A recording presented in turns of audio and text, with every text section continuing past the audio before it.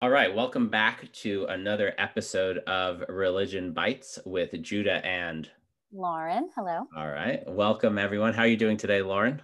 I'm doing very well, Judah. How are you? I'm doing great. Really excited about our first episode. I personally enjoyed listening to it, which if I like listening to myself, that tells me it was pretty good because I feel like I'm pretty critical of it. But we've gotten some good feedback from some friends and listeners as well. Isn't that right? Yes, yeah. I enjoyed it too. And I too am quite self-critical. So it was exciting to make episode number 2. I was ready. Awesome. Awesome. Well, today is a Thursday, July 15th, 2021. And we've got a great episode for everyone today. I'm really excited about the format that this is starting to take. And basically, the first part of the episode, we really focus on tearing religion down, talking about all the negativity that encompasses organized religion, at least, and some current events that are happening now. And then we start talking about some topics a little bit more in depth. To talk about what I call spiritual appropriation, and how religion takes the very positive essence of spirituality on an individual level, from things as simple as mindfulness and meditation, to interpersonal, like how we relate to each other, and how we show empathy to each other, and how it takes it and harnesses it, either for its own power structure, or oftentimes just to cause harm to yourself and to other people as well. So we spend some time talking about that. And Lauren, what are some of the other topics that we discussed today? Yes. Well, so we kind of go dig through the trenches there in part 1. And then you asked the question, how do we move forward from here? How do we inspire change? That's always part of the conversation, is moving it forward. And so we continued talking about, the reclamation of our power, of, helping to,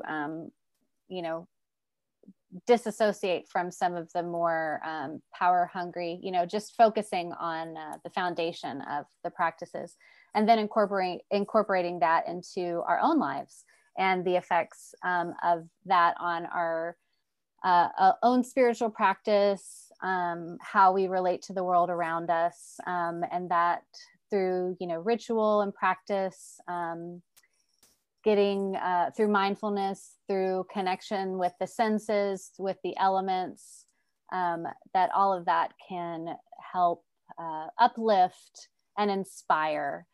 And at the end of the day, that's what we hope our podcast offers to whoever finds it. We hope that it uplifts and inspires. But we do acknowledge that a lot of these conversations are kind of deep and heady, and can certainly cause some emotional triggers. So we do want to add a disclaimer that, come to this when you're ready, when you feel that you can, just take it in, take what works for you, leave the rest. Enjoy our conversation. Join us if you want. If you just need a little more upliftment, maybe start with part 2 and then work your way back.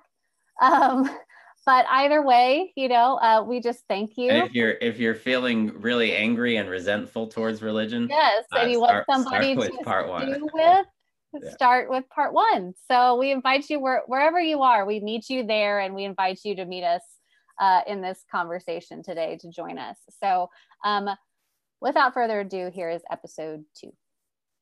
We were discussing before we went live, one of the challenges of doing a podcast with a subject that you really enjoy talking about is you never know when to start recording, and it's like you don't want to have any discussions outside of the podcast studio, because you're going to miss some great content. But we do want to start off with we're going to have a segment that we're going to try, and we'll do current events related to religion, of course. And, you know, the juicier, the better. But Lauren, do you want to start off? Is there anything you've seen in the news in the past week about Christianity, any other religion that you want to, that you think our audience would like to hear about? Oh, well, mine was actually political this morning. Oh, even better. No, it deals with, but it's all related because it deals with, you know, feminism and where we are, you know, with the current administration. We're in Texas, and and we were discussing yesterday, you know, about the anti-abortion laws that they're trying to push through right now, and you know, our Democratic representatives are up in DC. They basically had to flood the state to keep these laws from going through. And there was a sign of a well-functioning democracy. Right.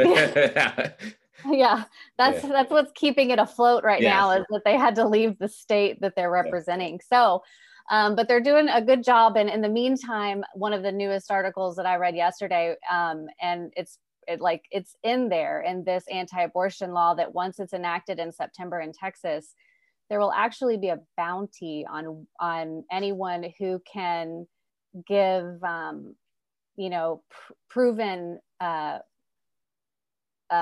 like if they turn in a woman or anybody who's assisted a woman in having an abortion, they get a bounty if they're found guilty. So that's pretty absolutely nuts that that's happening. And it's certainly, to me, like, we can take it out of the current political environment and look at the way history has treated women, and biblical history especially. And like this doesn't seem like we've made very much progress at all if this is where we are in Texas in the United States in 2021. So it definitely feels like I'd say the past decade has just been a period of backsliding in the Western world, America in particular. I've started to go a little bit in depth with the Texas abortion law, and it seems like a new approach where they're essentially like deputizing and creating vigilantes to enforce these anti-abortion measures. Like anyone can if a woman were to get an abortion, anyone can file a lawsuit against her. Right. I don't know. It's like so fucking insane. It's like you can't even. I'm like, how the hell is this happening? It's almost hard to comprehend.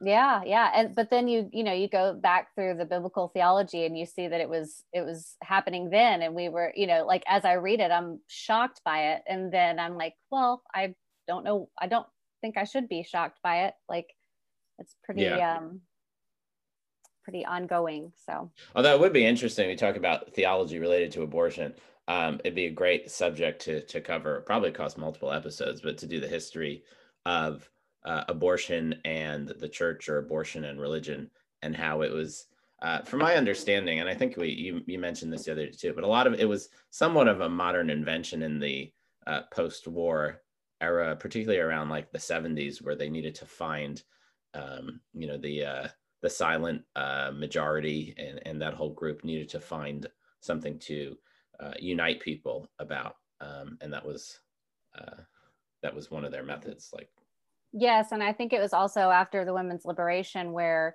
they were trying to find a way to rally the women behind them. And so, you know, it became kind of this like crusade of this holy war to protect the babies, like we were talking about, you know. And so that's a way I feel like influence a lot of women into, you know. It does. It's the anti-abortion movement specifically seems to target and try to bring on adherents that are female, right? They seem to be absolutely the biggest organizers, right? I would think so. I mean, I would think so, because it's such an emotional topic. I mean, I'm a mother, and obviously I'm not like pro-abortion, you know, like I'm not all about it, but I also understand that it's not so black and white. And I'm not going to really get into my own perspective, except to say that, like, when I think of my daughter, there's nothing that gets me more emotionally charged, you know, like being a mother just makes you just want to, you tear anybody down for your babies. And so, you know, they kind of feed on that, but but obviously there's more to it, and it's important. Similar idea with the anti-vax movement is they play on, you know, a parent's and particularly a mother's love for their child, to get them on board. It's like, I don't know, it just seems it's even more nefarious, you know, because you're taking like such an important element of humanity and, like, you know, love for your child and manipulating that for evil purposes. Yeah. Cool. Any other news events? Well, why don't you share? Okay, I'll do one. Okay. There's always with religious Jews in particular, there's always something exciting going on, and this one I'm gonna take from Israel. I've been reading about, so and just as kind of a little bit of a preface. So I want to give people an idea of the numbers, but there's about, and I was checking this morning, but we'll say there's about probably 2 million what would be called like Orthodox or very religious, in Israel they're called Haredi Jews, really in the world, and it's split primarily between Israel, I think, has more, and then we have a large population in America, but there's definitely an outsized influence. I mean, Jews in general, there's about 15 million in the entire world, but this one comes out of Israel, and there's a new government, slightly less far right populist, not much better, but slightly better. And one of the things they're doing there is trying to roll back some of the welfare programs for the Haredi or ultra Orthodox community there, and pretty much everyone. It's like this to a large extent in the U.S., but even more so in Israel.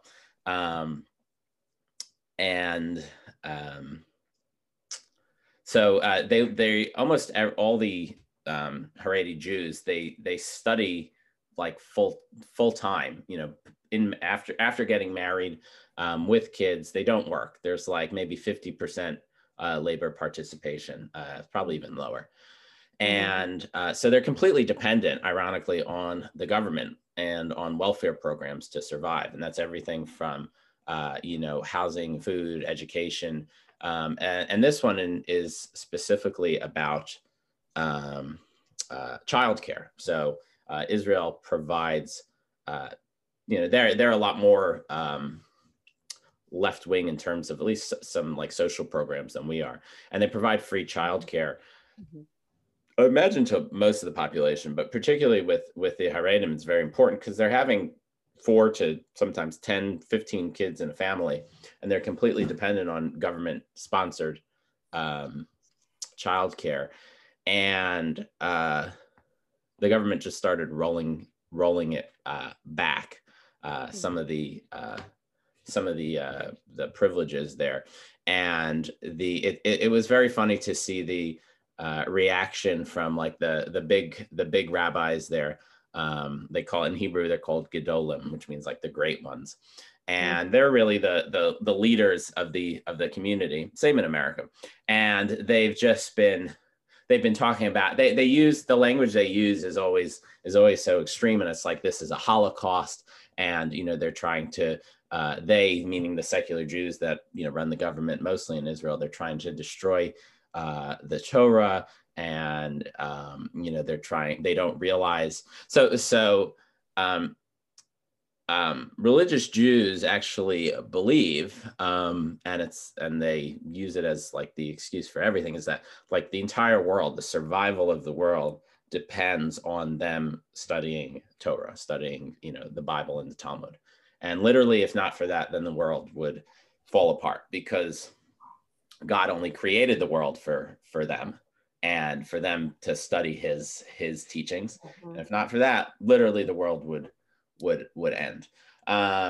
So I'd encourage anyone, if they are interested, to look up just some of the articles. There's one, Edelstein, I think, is one of the big rabbis there, and just some of the ridiculous overreactions to the government of the country taking away some of their welfare programs for a population that doesn't participate in any way. They don't serve in the army. They don't get any proper secular education, and they don't work at all. And could you share, like, I assume that people have gone to the communities and asked for justification of how that situation like relates to their faith. Like, do you find, like, what is their justification for not participating and not contributing? And like, do they care what the outside world thinks of them, you know? Yeah, that's a really good question. So to answer the last part, absolutely not. They do not care at all what the outside world thinks, because I would say religious Judaism is inherently a supremacist religion. Like they truly believe, and I mean, this is from the Bible through the Talmud for the past 2,000 years, is that the world was there. The chosen people is not just like a cute little thing. It's like literally the world is created for us. Everyone else is kind of like lesser beings. So what anyone else thinks is irrelevant. But they are very aware and active in just simply practical politics, both in America and Israel. And there's reasons for there's sociological reasons for any development of any community. And on, I guess, the public facing, at least in Israel, they really use that excuse. They say, like, this is the most important, this is what protects Israel, because Israel is, of course, under constant threat from another Holocaust, or so they want everyone to believe. And they're like, what's protecting Israel is the fact that we have so many religious Jews studying Torah, and that's the most important thing. Now, internally,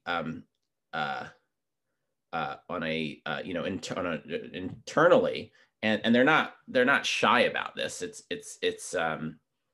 been discussed and it's been studied. The reason why the society has become not just insular, because it's always been, but specifically like non-participatory in secular education and the economy.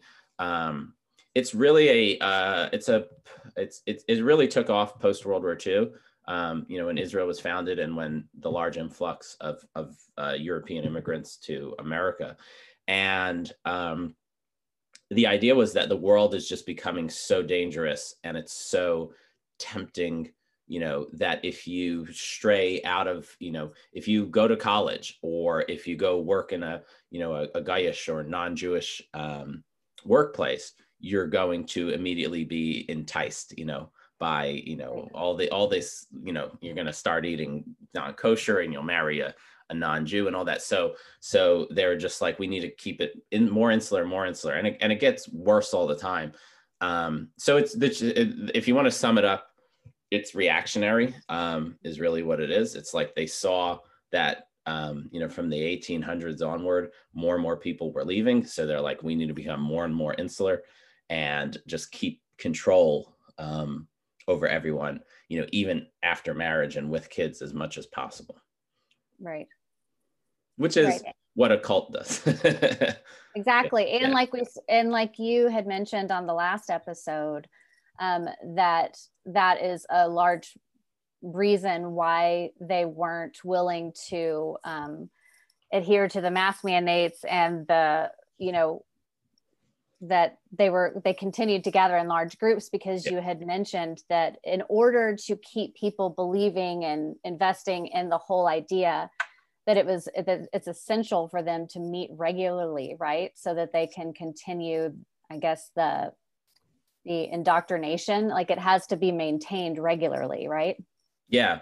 And that's actually, I think, a good segue if we want to talk. I know we discussed a few different subjects that maybe we could focus on.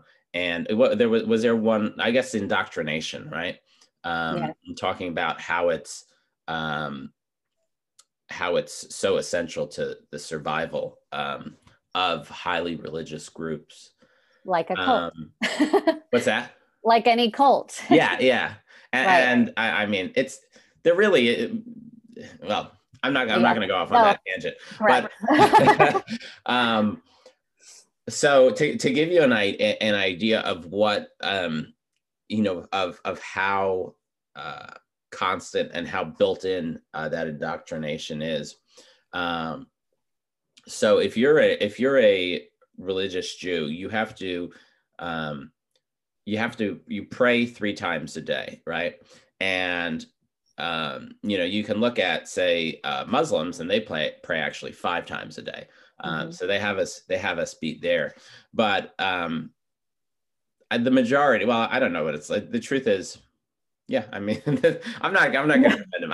There's a lot to talk about Islamophobia, and I think in ways Islam is probably with all its problems probably better than Judaism and Christianity. But I'm not going to defend it there. But so to give you an idea, so you have to pay 3 times a day, but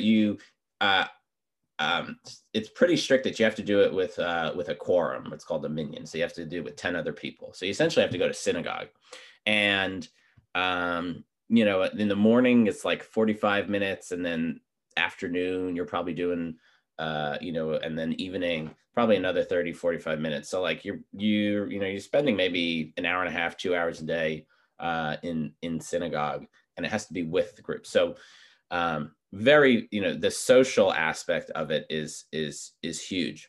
And even more importantly is that on the Sabbath is like the most important time that you have to go. On Saturday you have to go to synagogue, and then you're in the morning you're in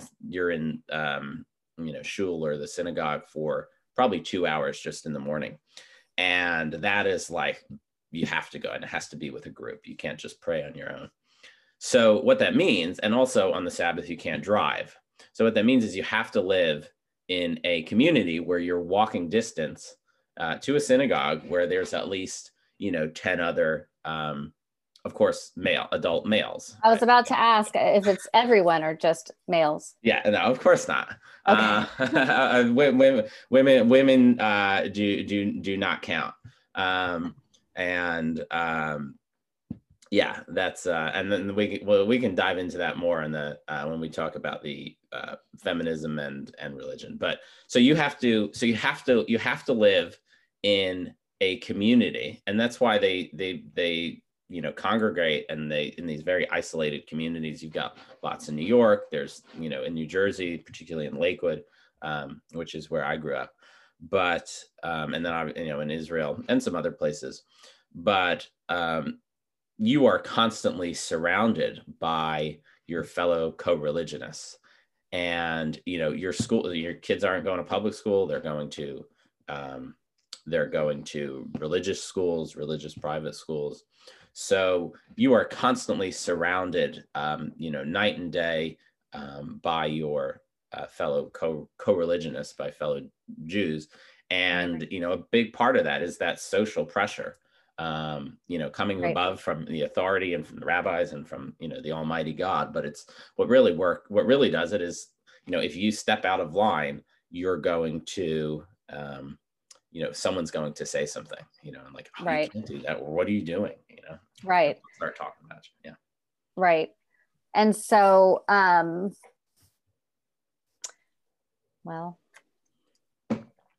so as that relates to the evangelical movement, I see a lot of that same mentality. They often have their children homeschooled, and we're seeing that actually, I believe, increasing more. Oh yeah, the homeschooling is such a fascinating subject. Yes, I want to hear more from you, but it's almost entirely driven by evangelicals, and so is the charter school movement. These are all seemingly innocuous, but they're incredibly harmful movements. And when you start digging in, you understand what the motivation is. Yes, and I don't think that I've heard from a few accounts of people in Central Texas. It's quite prominent in Texas, and it doesn't seem like there's a lot of structure around like ensuring that the children are getting any sort of adequate, like even just elementary, like, you know, education. So it's quite, and you can certainly find programs that have a religious element that the whole teaching system is based upon. So I find, I mean, I guess that's a right. But before we get too far off that topic, because I was thinking about my education growing up, you know, I went to an Episcopal school, and we had what we called chapel every morning. You know, by 8 o'clock, we were in the chapel, the whole school was together, and it was about 35 minutes on a regular day. And then we would, you know, every once in a while, like maybe for the main holidays, have a big communion for the whole school. Mm-hmm. And so when you were speaking about, you know, that there is a whole group of people that their whole purpose is to be dedicating themselves to this work all day long in order to maintain the structure of the entire system, that I think that really comes down to like the practice itself, and how that there's something to look at there with every faith, every tradition, and even reaching out into the spiritual tradition. You know, like I actually found, looking back, I find that morning structure was helpful, because, you know, it sort of, there were times where it was nice to sing and commune and gather. And we just have to be very conscious of like the intention on those sorts of things. But that's a practice that I still do now, or, you know, I try to adhere to. Like, you know, we talked about before we went on the recording, you said you went outside and took a long walk, you know, like something like that, you know, that's ritual. very, it's incredibly important. It is very important. And, you know, and it connects you to, you know, the bigger picture and the goal of your day. And I can see how that's a positive structure, but like you were saying, you know, when you become completely dependent on it, and then, you know, obviously there's a financial aspect to it too. You had sent a recording to me a couple of weeks ago about the, you know, like the business side of religion. And there was an evangelical preacher who, you know, they were asking him about how he maintains this giant, huge, you know, church facility. I mean, millions of dollars. And he spoke to the essential need for the evangelical population to stress to their children that they give give generously to the church and continue giving generously to the church.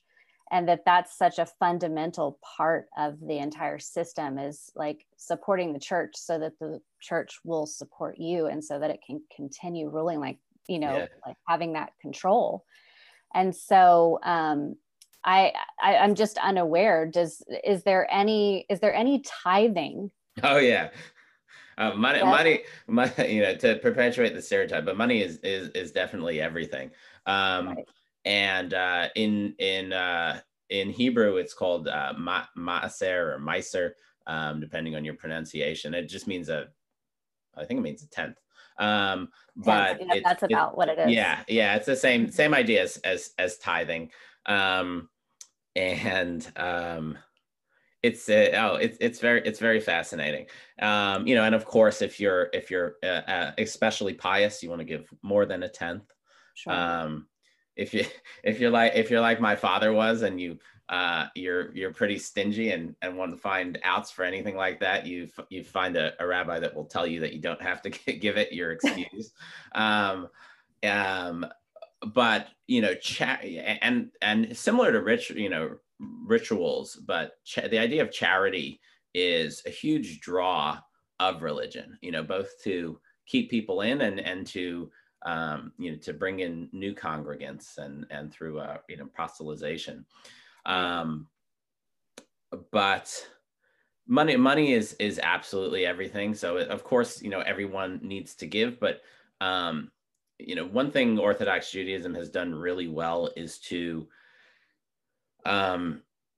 what's the word I'm looking for, but they've created a system where you know, they get really wealthy people to you know, either from within the community, or you know, they go out and you know, try and recruit them Mm-hmm. to join the, you know, Jews, you know, to become Orthodox, and you know, give them just tremendous honor. You know, one of my favorite plays and great movie as well excuse me, is Fiddler on the Roof. Mm-hmm. And it's honestly, if you want to understand a little bit about Orthodox Judaism, it's a great introduction. Um, but he has a whole song, If I Were a Rich Man. Mm-hmm. And, you know, and he talks about it, and he would have this ostentatious wealth, which seems to go against, you know, everything in the religion, but it's so prominent in every community. Um, and then, and then he has this line. Have you ever seen Fiddler on the Roof? I have, Okay, yes. okay. Mm-hmm. I've seen it many times, but he has this line. You know, people would ask me to advise them like Solomon the Wise, and he says, you know, even if I have no clue what I'm talking about, people will think I do because you're wealthy.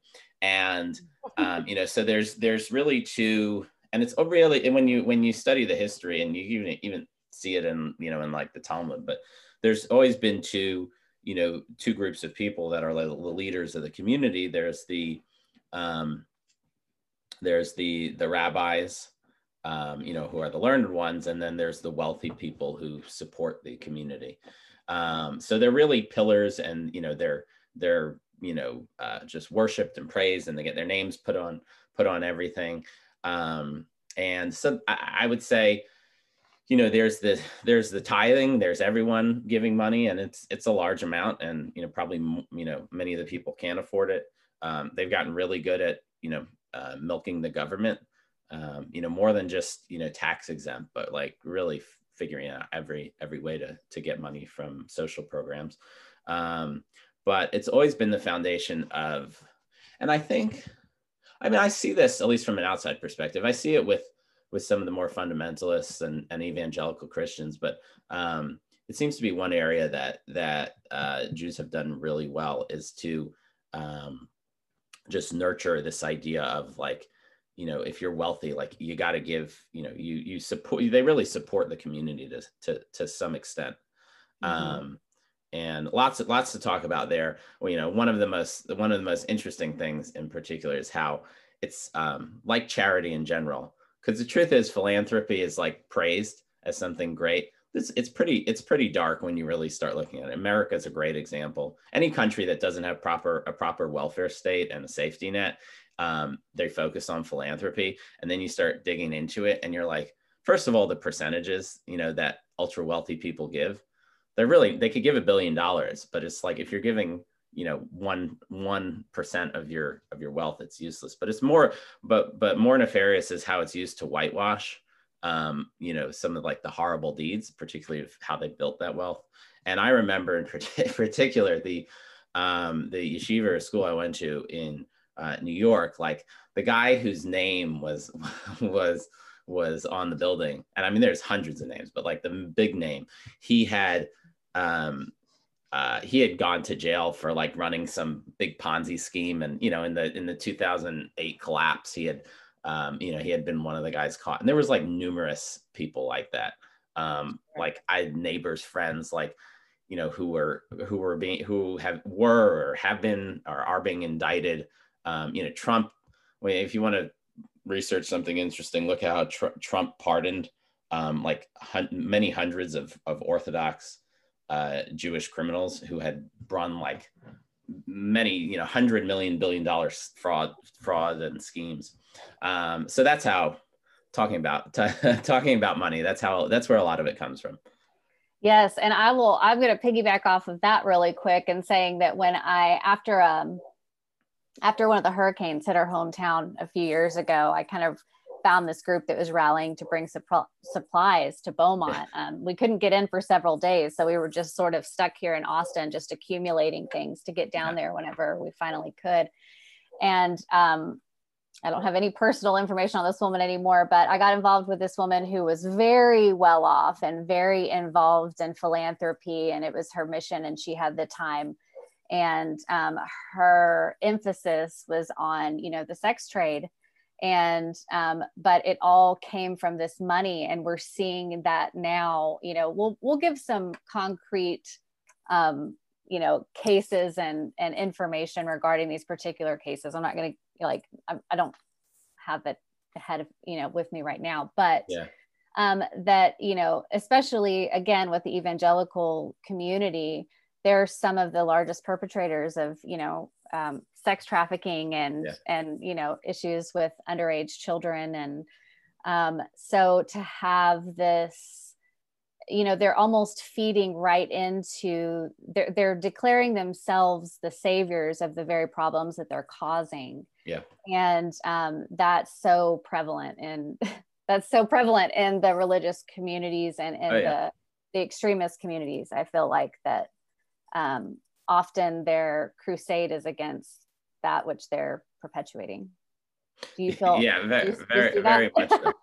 No, very much so. I mean, there's a reason that, you know, the Trumpian kind of QAnon crowd focus so much on, you know, like you know, rampant pedophilia and you know, these you know, child sex cult trafficking, you know, sacrifice stuff.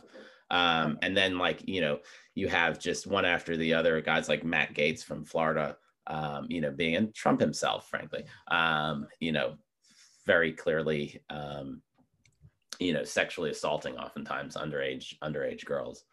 Right. So yeah, it's I mean, if they didn't have hypocrisy, then, you know, religion wouldn't exist. Right. And yeah, and projection is just it's been extremely effective use of diverting the blame. Yeah. So well, I was trying to think of the example because I had read about this week, and even better, I think it's not just specifically with sex trafficking and pedophilia, but family values is like a great, I think, overall topic for the projection and the hypocrisy that's so rampant. And I was reading about I forget his name. Paul Johnson. He's a historian. I've read a few of his books, but he's English, but he's a very conservative, socially conservative historian. And frankly, a lot of this, I mean, he's got a lot of his stuff is just crap. But he's very famous in England, and we have lots of them here in America. You know, for you can call it revisionism or you know, defending from a historical perspective, you know, the traditional Western world, whether it's religion, capitalism, imperialism, you know, putting a spin on it of, you know, like, no, you know, all these, you know, new academic movements, you know, these liberals trying to talk about how, you know, bad, you know, England or America was. No, you know, it's defending it.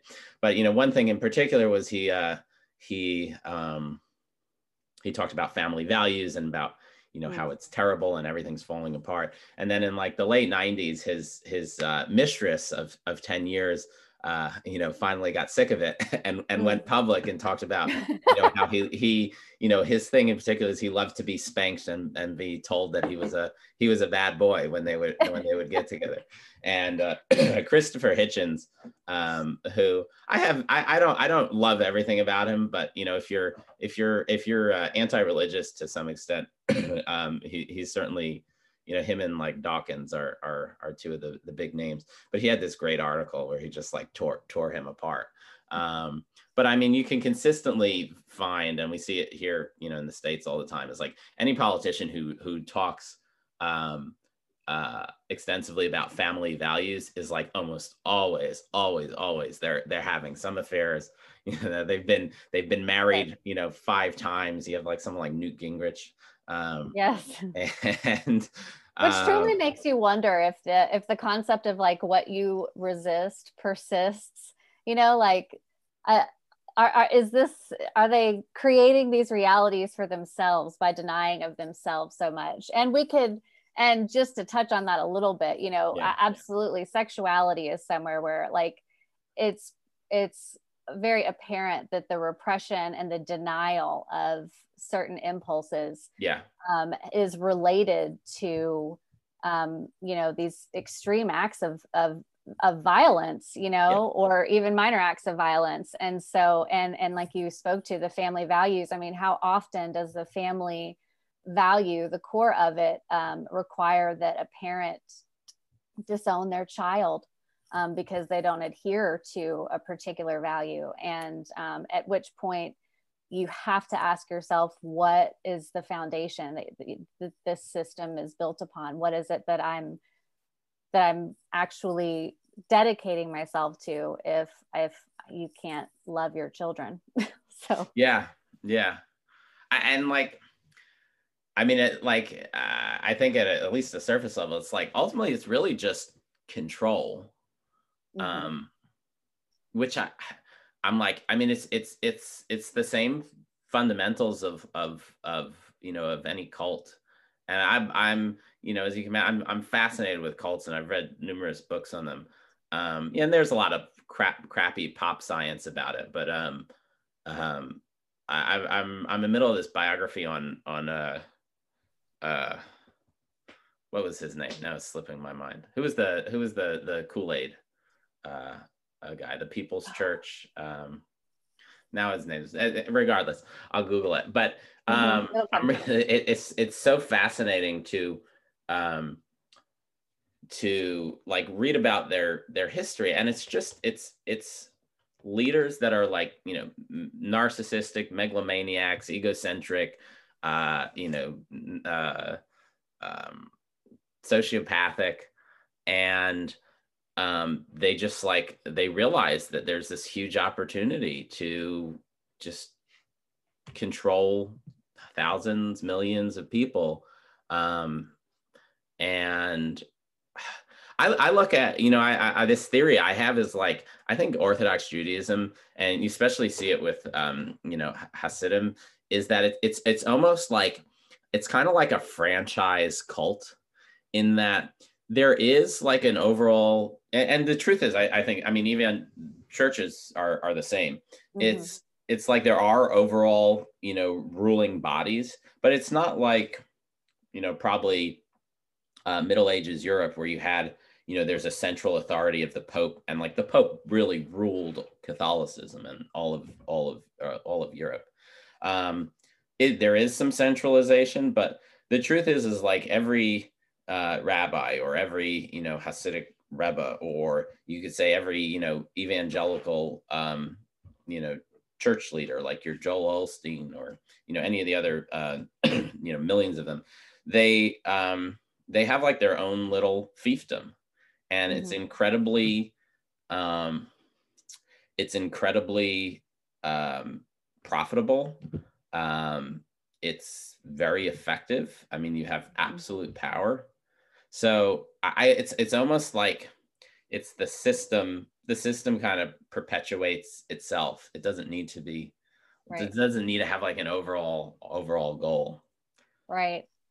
Yeah. So on that note, I was thinking about last week when we were speaking, when I was relating to my grandmother growing up, or my grandmother, she was like a devout Southern Baptist. And, in the 50s and 60s, and when it was able to be put on TV, like the Joel Osteens of today, oh my gosh, like even for a while at the beginning of like my spiritual movement, or my spiritual, like, I don't know, seeking, his message resonated so strongly with me, because it was this very like affirmation based positivity, love.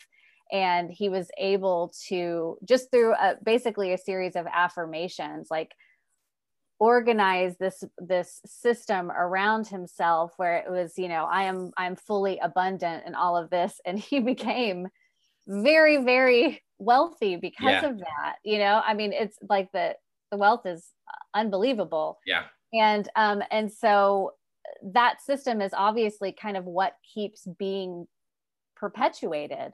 Yeah. And like even Trump is very successful in doing that. You know, if he keeps saying he's the president, then he'll be the president, you know, like people still think he's the president. So it's a powerful movement, but yeah, it's like, it's kind of a, you know, it requires there to be a system, a lower system in order for these particular people to stay on top, but they have, you know, they're working out for them. So yeah. you know, you see why they keep perpetuating the whole idea it. of like affirmations, you could call it like positive psychology, although there's like a real psychology called it, but the idea of just like, you know, positive thoughts. I've read the book, and then a couple of biographies I've read on Trump. I'll talk about this, but there was this guy Norman Vincent Peale in the 50s or something, mid-century, and he wrote the book like The Power of Positive Thinking, I think. Right. And it's the same stuff that it's been around forever, and it keeps on popping up with things like The Secret, or anything like that. And it's the idea of you just, you know, like tell yourself, you know, I want to be, you know, I want to be wealthier. I want to be happier. I want to, you know, this, and it'll just happen, you know. And there's different levels of one, you know, there is something to that, and there's different levels of, you know, one putting yourself in the mindset, to the extreme of like, it'll literally manifest just, you know, through some magic. And it's a very religious concept. I find it, I've always been interested. I find it incredibly harmful. And I think America is kind of built off of that. Like, you know, you just work hard, believe in yourself, you can do it. And the truth is it's false. But it's incredibly harmful, I think, from a psychological perspective, because you essentially put blame for everything on yourself, and like, you can't get out of that cycle. And I've seen it. It's, you know, working in sales, I've seen it all the time. It's kind of a big part of it. And like, it can really drive you crazy, and, you know, really cause a very unhealthy emotional distress. But religions love that. And it's a big central tenet of Judaism too. Right. It's like, yeah. What was the other thing I was thinking about? Well, there's so many great topics. I like that. This for me, like, this is the best way to do it. And frankly, I think audience members will like it. It's just, I want to cover, you know, we have all this different knowledge and experience, and they're all kind of flow together, and they're interrelated. And it's just, these are I always enjoy conversations where I can do that. It's harder. It's like, you can be off subject, but really be on subject at the same time. Yes. Yeah. Yeah. Cause then I started thinking like, well, do I want to go down this? Yeah. Like, I say, let's just do it, you know, just keep going. Yeah. Something comes to mind. Yeah. So as you mentioned The Secret, I started thinking about Abraham Hicks. So I'm kind of going through my like spiritual, like awakening. And Abraham Hicks came about the same time Joel Osteen did, when I was diving into. Can you? I'm not familiar with the name. Can you give me just? So Abraham Hicks is it's a woman and her husband, and I believe in the 80s, a lot of this revival of channeled information and things like that. It like started in the like mid 80s, and that was after I think it was in 85, they did the Hands Across America, and they started having these, it was the first time there was an organization worldwide of people coming together to either meditate together or pray together, or it somehow like set an intention and like raising a higher vibration on the planet. And so in the midst of that, I found a lot of information. It dives you deep into all of this channeled information. So which is like the idea of clairaudience, like where people receive information through like they channel it through, you know, hearing it and then speaking it. So there's this woman, and her and her husband worked together, and she started receiving the information, and her husband started like recording it, or documenting it, and they worked together for a long time. He ended up dying. She still does it. Okay. But at the very beginning, that her work in particular, there are others, but she's a very popular one, is the law of attraction. And Abraham is this being that is channeled through this woman, and the message being brought to humanity is, you have this power through your thought to create a different world. And we see very, very quickly how, even on a macro scale, like how that can be manipulated, like you're saying, like it can be hijacked for negativity by, like, very quickly. And as I continued down that path, I saw a lot more of that. And then as we got into the QAnon and all of this, I guess it shouldn't come as a surprise that the same kind of people are involved in both, but it did, because I do believe that there is something profound and powerful in the world coming together for things like global meditation and mindfulness and envisioning a better world. But when it's done for self-gratification or for, extending the ego, which is, I think, what a lot of people just kind of fall back into, when they get a little bit of notoriety. We've talked about that. And using it for self-interest, and then, like, just seeing how far you can take it. Like, oh, can I manifest an airplane? Well, nobody needs an airplane, like, there's a specific word. It's like prosperity gospel, right? Is that what it's called? Yeah. Mm-hmm. Is that how they pitch it? Like, there's another one, he's a Black preacher. His name's like something Dollar, I think it's, but yes, you know what I'm talking about? Yeah. He has like $6,000 shoes and stuff. And he's got multiple private jets. But is that what my understanding is, like, this, they use themselves as proof of this manifestation. Like, I'm going to manifest myself having a jet. And look, I did it. Look how easy it is. It's so like brilliant. A pyramid I love it. And I feel like that is quite effectively is what has perpetuated most of the world's religions, like, for a long time, even probably before we had this new name for it. But and then, of course, so it essentially, like, there's a power there. Positive thinking does, science backs that up now. There's a lot of new study of neurobiology. And that's what I find fascinating too, is a lot of these concepts that were either, in ancient, Native American traditions that were just understood as the way things were, these powers of the universe, or the fundamental, like, energy systems. A lot of them are being validated by science in one way or another. And if we're going to start having this conversation, if we're going to start, legitimizing some of these practices, then there certainly is room for a conversation about, like, how we need to, the kind of people that we need to be, and being grounded and having good intentions. And also, like, just the power of, what poor intentions can manifest. And we see that too. That's really the most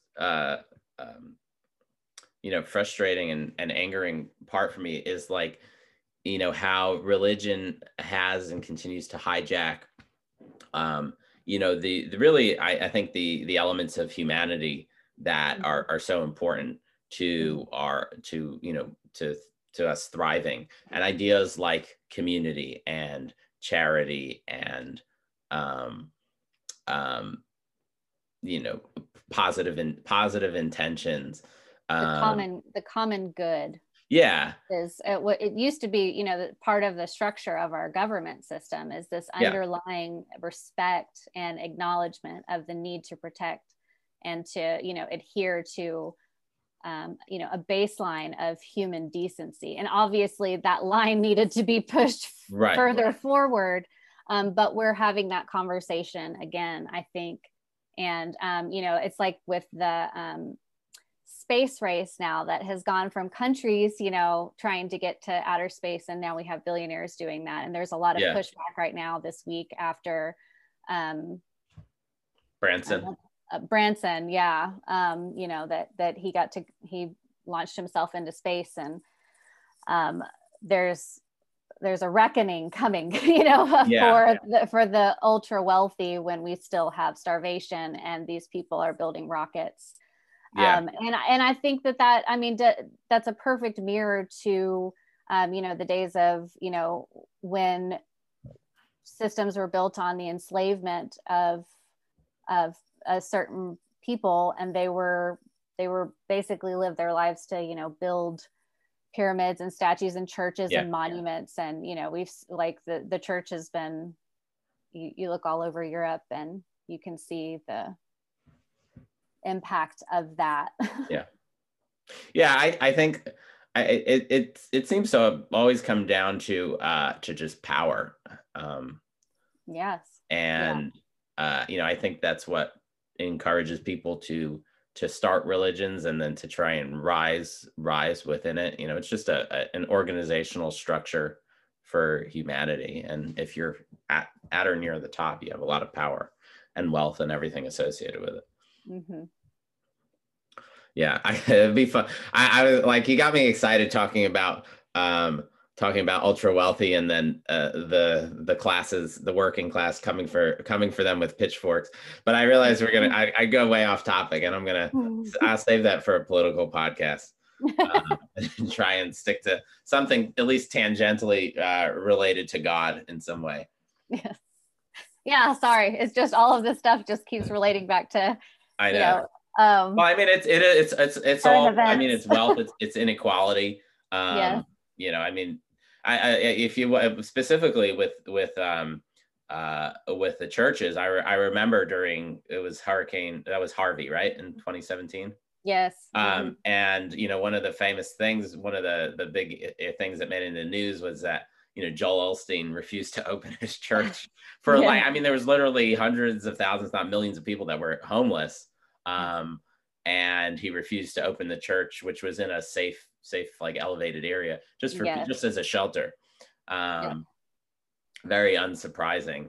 And of course but none of these things, like, even it's not like anyone stopped going because of that. No, they have not stopped giving, because he did open his doors after public outcry. And you know, he did it right after. It's all sort of that, like, well, better late than never, right? And so, you know, with technology and with our ability to share this information, like, that there's a opportunity to hold these people accountable for their actions more so than before. But is it long term? No. I mean, obviously not for Joel Osteen. He's doing just fine. But and should religious structures have to be you know, guilted or shamed into doing good for their community? You know, like, at what point is that? It's a little ridiculous. But I mean, like, right? Yeah, they have the tax exemption and all the other benefits from the beginning. We shouldn't have to. The idea was that they're doing good for the community, and that's why they get it. You shouldn't have to do that. Anyway, I do think, you know, one thing we talked about earlier in the week. I don't think it was specifically related to this, but more probably political, is like, what are solutions, you know? And I appreciate that question. And I found, for me, it's hard for me to focus on that sometimes, you know, because I want to, you know, you want to either go to like extreme, you know, measures that should, you know, like, we really like, the answer to all of this is like, the people should rise up, burn it all down. like, you know, the people that did it right were the French, you know, and in the French Revolution, and like they took, you know, the king and the queen who represented church and the God and many of the people and they just like cut their heads off. But I unfortunately don't think that'll happen. Unfortunately. What's that? Unfortunately, it's not going to happen. No, it's very important. But like, how can we improve? You know, like, what are some like real, possibly achievable steps that we can we can take. And I think I'm interested to hear from you, but like certainly with the churches, like if we were able to, somehow overturn the tax exemption for religious institutions, you need to see like what's the pillar that's upholding them, what's allowing these institutions to survive and thrive and grow. And that's like to bring it back to what I talked to in the beginning, what's going on in Israel is like the only reason, the Haredim or the Orthodox there, they make up 10% of the population, but they have a huge outsized influence on politics and just control of the country. And, the reason they do is because they're supported by the state. So they're able to continuously grow and breed and vote as a block. But like how, if you want to kind of cut the legs off, like what's, because I think any of these institutions are inherently going to have, very weak support somewhere, and you just need to find it. But I'm curious to hear like what are some ideas, whether they'll ever happen or not, but like what are like realistic like few key points that like the anti-religionists of the world or of the country could unite, and like what would be like some real policies that would make a difference? What do you think?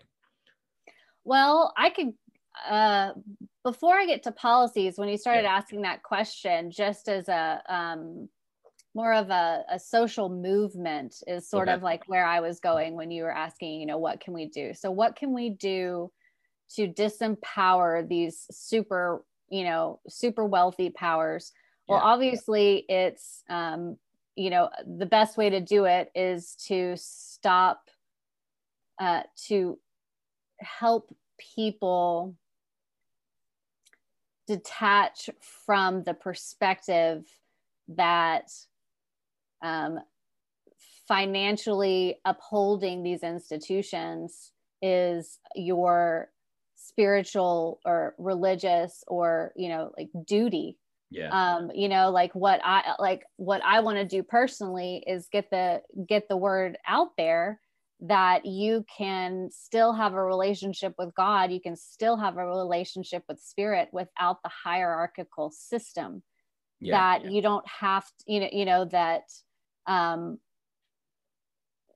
in freeing yourself from giving your financial power over to somebody else, you can then redistribute and redirect those attentions to other worthy causes that are far more like immediate. And the third party isn't necessary to distribute funds to the needy. If that's why you're donating to your church, you can go directly to a lot of resources. And the same thing with your salvation. You don't have to give so much of yourself to a church, to a third party that like approves of your actions. You just have good intentions for why you are doing the things as you're doing, and you move forward with those actions, which is what brings us to this conversation. I mean, I want people to, I have several intentions for these conversations, but a large part of it is that not that I feel Christianity as a whole needs to be,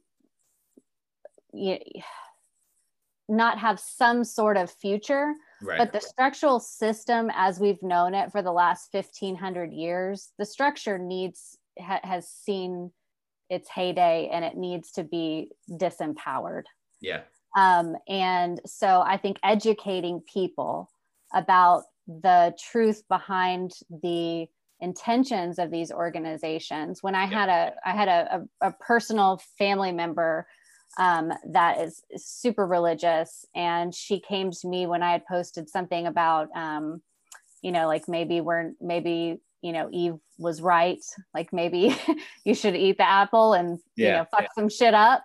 And she came back and, was like, well, I love that. Yeah. Of course not, because the Bible says that, we're supposed to be submissive, something along those lines.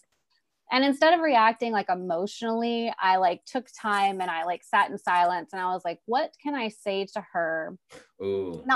Not that like I'm going to solve all of these problems right now, but just like what feels right, and to say that like what's most intentional, and that doesn't project any, that opens up her questioning regarding the system as a whole. And after sitting for a while, what felt to be the deepest truth is that we have to ask ourselves who benefits from these systems being maintained. Yeah. Who benefits from you continuing to believe that, women are submissive, or whatever the religious teaching is that you're justifying your giving, or that the Pope is divinely,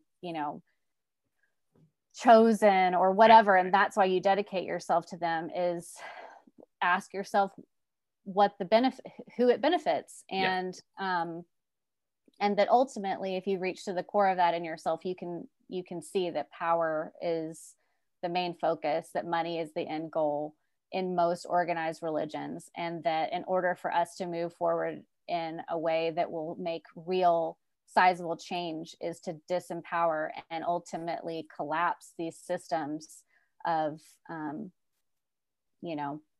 just misuse of people's spiritual and financial and familial energies that they can then go redirect to their communities and their families and their education. And so that's kind of a tangent, but that's kind of, the humanity of it, and that,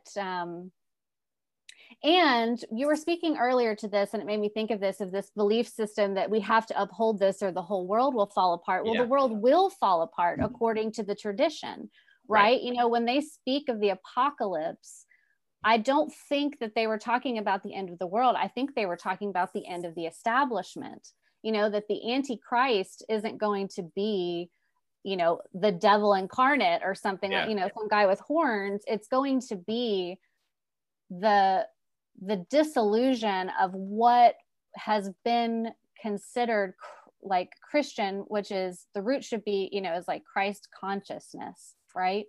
And so there's like, if you go based on like the literal translation, they talk about Jesus coming back, or Christ returning. There's a bigger understanding that Christ returning is that this time around, it's going to be an awakening of Christ consciousness throughout humanity, that it's not one particular person. It's that all of these people are going to wake up. What does Christ consciousness mean?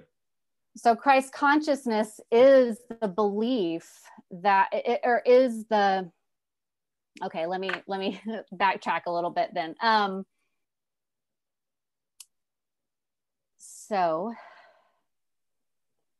to me, Christ consciousness represents the truth behind the motivations of what the great teachers and wisdom teachers and philosophical, like, they all share in them a sense of this same sort of energy, which is a universal truth of oneness, of connectedness between all people, of the I am another yourself in Lakesh is what the Mayans said.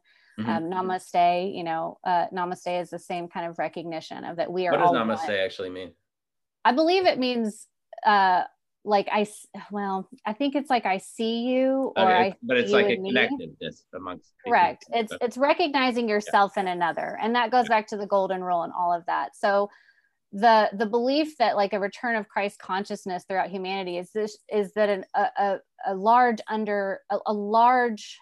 probably majority of the people on the planet will come to this remembering that we are all connected. And like we talked about science earlier, quantum physics has proven that through entanglement, that you can't do anything to an element of energy and it not directly affect something that it's been connected to across the galaxy. There's, like no time difference, nothing. And so in doing that, in coming to that like realization that the common good is fundamental to the survival of the planet, which it should be obvious. It shouldn't be so hard, but it's taken people a while.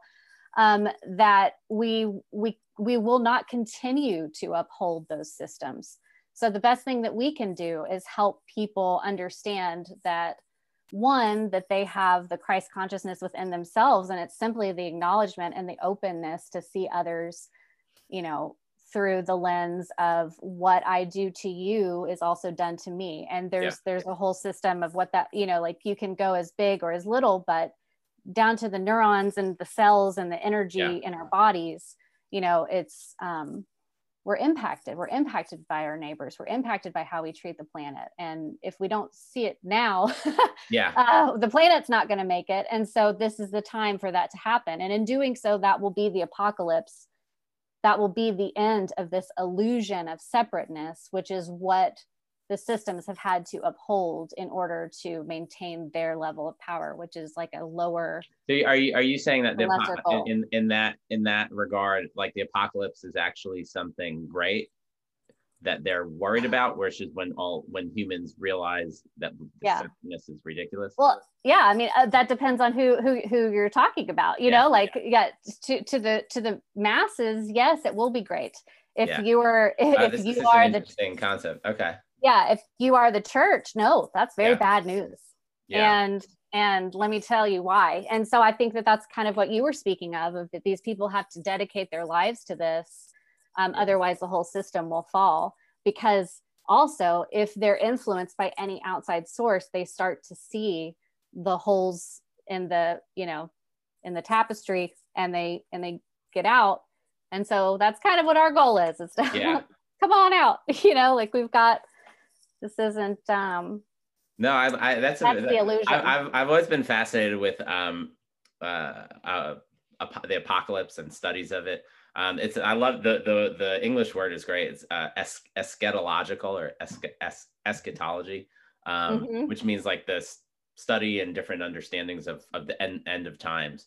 And it's, you know, something consistent throughout all religions. And you know, it's very prominent in Judaism, and there's different interpretations within the religion itself. But it's and you sort of saw that with the Mayan calendar, you know, the whole idea. Oh yeah, it's very it seems to be an intrinsic part of humanity and the human consciousness, because I mean it comes up constantly. Correct. And you know, it's even you know, well, as you're like thinking, I will say, yes, that's absolutely true. And as you go deeper into the understanding of it, you realize that all ancient traditions that were based on astrology or astronomy or, you know, the cycles of the planet, even Earth traditions, they acknowledge this, that, you know, like it's because things are so cyclical, you know, that we keep experiencing these, you know, end of days, but it's not. 2012 wasn't the end of days, it was the end of the world as we know it to be at that time. And we can sort of look at like how things have been progressing, or the opposite of progressing, the last 20, you know, since 2012, when it's really like a revolution or a shift in consciousness. You know, and now that you say it, I'm like, wow, 2012 was in some ways, I mean, it's hard. You always want to find what was the turning point. And like a lot of political scientists are like, now that we have, you know, a decade to look back, like the 2010s, there was this huge turn towards like far right ideology around the world, and it kind of culminated in the middle of the past decade. Here we see it with Trump, but it's you look all over, from South America to Europe, to Asia, Russia,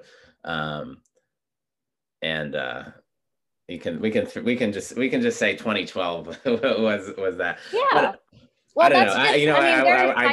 I was thinking there when we started talking about you know, end times, and it's just like there's like 20 different directions. I was like, I want to take the conversation, but it's such a fascinating topic, but I'll talk about one thing just because something interesting and light is there's there's one group within Judaism, within Orthodox Judaism, and specifically within the Hasidim called Chabad, or Chabad, if you can't say the Cha, and they are they're very well known because they are they do a lot of proselytization. They go throughout the world, throughout the community. People have probably encountered them on college campuses and elsewhere. And again, they're only trying to recruit Jews. If you have matrilineal descent, but the majority of Jews are not religious, and they try and recruit them. But they're like all the other sects, they're very crazy. But they have one thing in particular: is they believe that their last Rebbe, or their last leader, who was which one was that? Menachem Mendel, I think. He died in like the 90s. And usually what happens with most of these groups, whether they're like Hasidic or Lithuanian, is generally the son will take over as kind of like the new spiritual leader. He didn't have any children, and so they basically believe that he is, most of them, to various, that he's the Messiah, and that he came. In Hebrew, it's Mashiach. But they believe that he was the Messiah. It's and of course he died, and he's kind of not here, so it's a struggle. So he's become kind of like a Christ figure, and it caused this huge rift actually within Orthodoxy itself, because he was the leader of one specific group, which was just part of the overall Hasidim and Jews. But it's one thing if it was like Moses, or the head of all Jews, saying he was the Messiah. But if it's this one rabbi's like, he wasn't my rabbi, I don't think he was the Messiah. Plus there's a long history in Judaism of false messiahs. Well, yes. Well, okay. Finish your statement. Christ being one of the early and probably most successful ones, but there was like throughout the Middle Ages, Shabtai Tzvi, and then there was another one following shortly after him. But like it's kind of crazy. Like they had hundreds of thousands of followers. But one of the most interesting thing about Chabad in particular is like they're, for all intents and purposes, like Orthodox Jews, and they're kind of, but there's like this fine line, because to a number of rabbis like essentially consider them apostates and all that, because they think that their rabbi was the Messiah. Right. Yeah. And I guess we're probably coming about to the end of an hour, right? Yeah. Okay. I was, and we can, just as a meta discussion, I have my idea for a podcast. I think the best length is anywhere from like 45 minutes to 2 hours. So I'm not stuck on a specific time. If we want to do an hour, we can. I'm fine going longer. Okay. Then I'm just going to keep rolling. Okay. I will say, let's take a quick commercial break, because I need to go pee. Okay. So I'm going to pause. All right, and we're back. Hello. Okay, so before we left on our short break, we were talking about, you were discussing the various messiahs throughout Jewish history, and through my teachings, or through my studies, I've come to understand that even in the time of Jesus, he by no means was the only Messiah present around that community. There was a whole movement of people throughout that time that were claiming this same title. And that's actually why he went under the radar as long as he did, because they were like, well, he's just another one of them, you know. Yeah. And it wasn't until he went and started, you know, or overturning the tax collectors tables and all of that kind of stuff, or, you know, overturning the tables at the temple, that they were like, we need to shut this guy down because he's getting people riled up about, you know, influencing our money, power. And yes, and that's what got him killed. But anyways, on the subject of messiahs and teachings and Christ consciousness and everything, I read something recently where it was just like a joke online that like you could think of God, or like in this instant, like a Christ consciousness perspective, right? The oneness throughout humanity. They were joking about like God was a woman going on a Tinder date, or I don't do dating apps, so whatever dating apps are, and so the history of religions is God going on a bunch of online dating sites, and she's going on dates with these guys, and then all of these guys go out and form a religion based around like his interpretation of how their date went. and, and that kind of like, I was like, that's really funny, and that sort of does encompass like what, you know, I don't know. Yeah. What I see like the common denominator that's very accurate. There's a truth behind it, but it's all through the lens of one particular, you know, perspective, interpretation, and that works to help particular people evolve. But as we see, it can also be hijacked for power. So, I'm gonna take that and run with it, because it's actually, like part of the Jewish tradition, is that God went to, you know, he had, you know, God will say he created the world, and there's you know, and then he created, you know, the Torah, or the Bible, the teaching, which is all of truth and everything. And then so the Jewish tradition, I think it's probably at least from Talmudic, is that he you know, went to all of the nations and he offered them the, you know, the Bible. Like, you want to, you know, if you know, you take this, learn it, study it, follow it, and you'll be my people. And he went to you know, the Greeks and the Romans, and, you know, they always mix in the timelines, never really work out. But then, you know, finally he went to the Jewish people, and, you know, offered it, and they accepted it. They said, you know, we will do it, and we will listen, you know, at Mount Sinai. And so it's very much it's the tradition is actually somewhat similar. Like, he went on dates with all of them, and no one went. They rejected it for different reasons. They're like, right, you know, no, you know, we want to be able to work on the Sabbath, or we want to be able to commit adultery, or to eat, you know, non-kosher. sure. Or, you know, like in the story of Abraham, like it probably wasn't the first guy that he went to and was like, hey, I need you to kill your son for me. Like, there was probably somebody who said no first. Oh God, I mean, there's so much I can go find the on. right guy. But taking that a little further is actually like a huge part of the language and kind of the spiritual idea between Israel, or Jews, and God is in the language of marriage.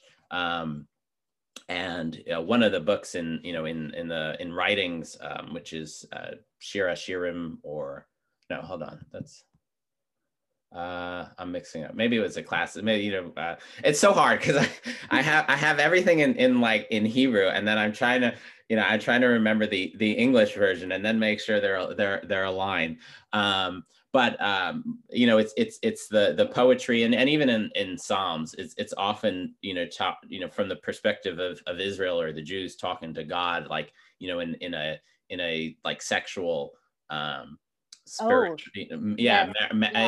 Oh, this is I mean, the truth is, like, you can create we can do a whole podcast on just sexuality and religion, you know, both its oppression and you know, how it but this one is particularly interesting. So it's very much considered a marriage, and to bring it back to something we talked earlier about false messiahs.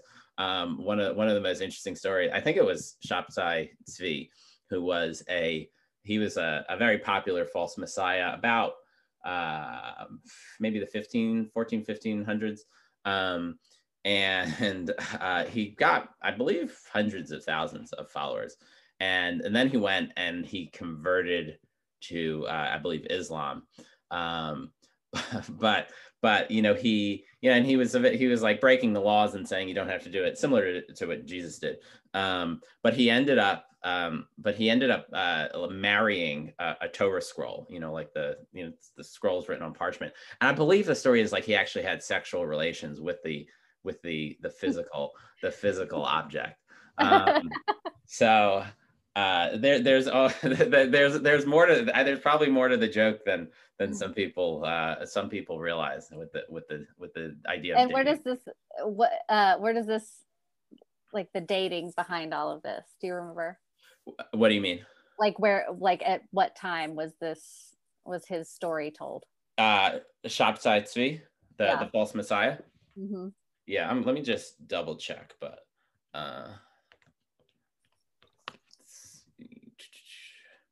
yeah, he was 1600s in Turkey, and that's right around the Renaissance, right?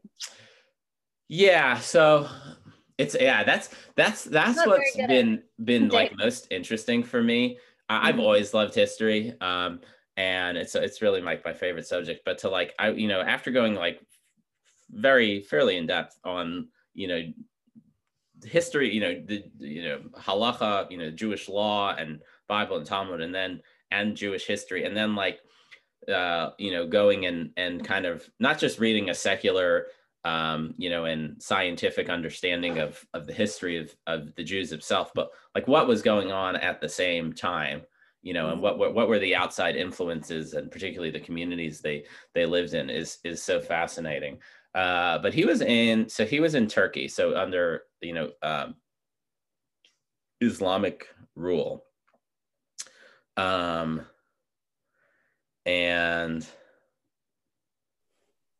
was that the end of his following? Did that deter people when he, married and had relations with an inanimate object?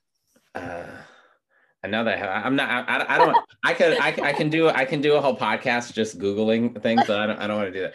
Okay. No, he created his. So I'm just reading here. So he had like a few hundred families converted with him. Mm-hmm. But yeah, it was a a pivotal point, at least for some sections of, because I think a lot of Europeans were drawn to him too, and it was this massive. It caused like a huge depression amongst Jews, because throughout history in Europe, culminating in the Holocaust, but especially, well, I can't say especially. The truth is, like, the 1,000 years in Europe for Jews was just constant persecution, and partial genocides, one after the other. And then, and like, the 1600s there, who knows? It's like the entire history of European Judaism is just talking about all the horrible things that happened to us. But like there had been some huge massacre before this, and like a massacre, when there's these huge massacres, and like the Holocaust would be one example, that like leads to people thinking, oh, okay, now the Messiah is coming, right? Right.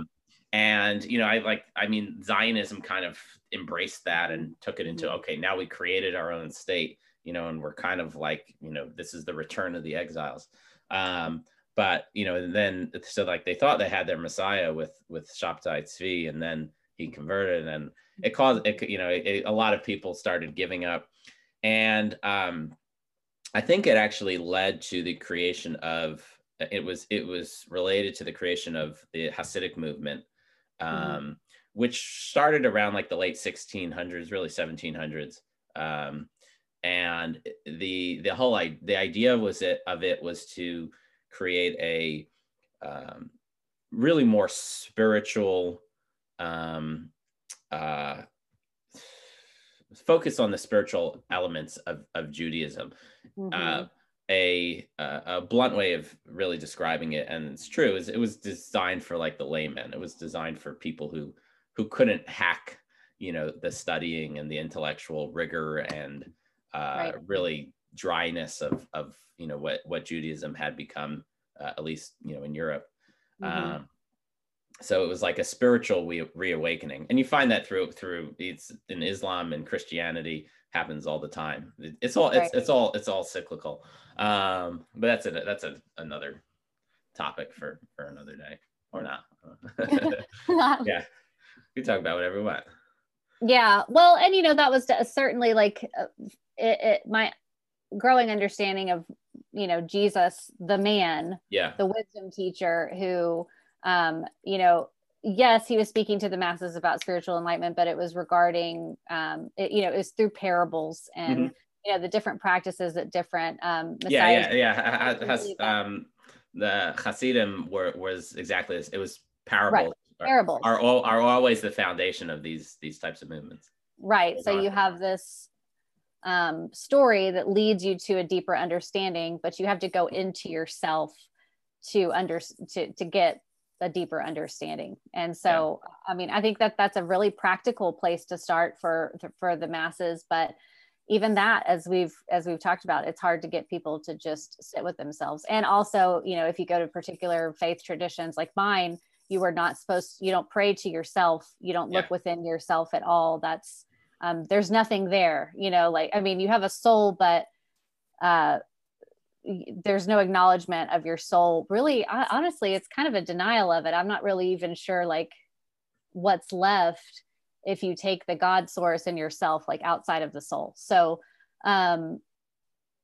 once you lose that part of people having the opportunity to look within and find the truth within through study of parables and things like that point towards truths,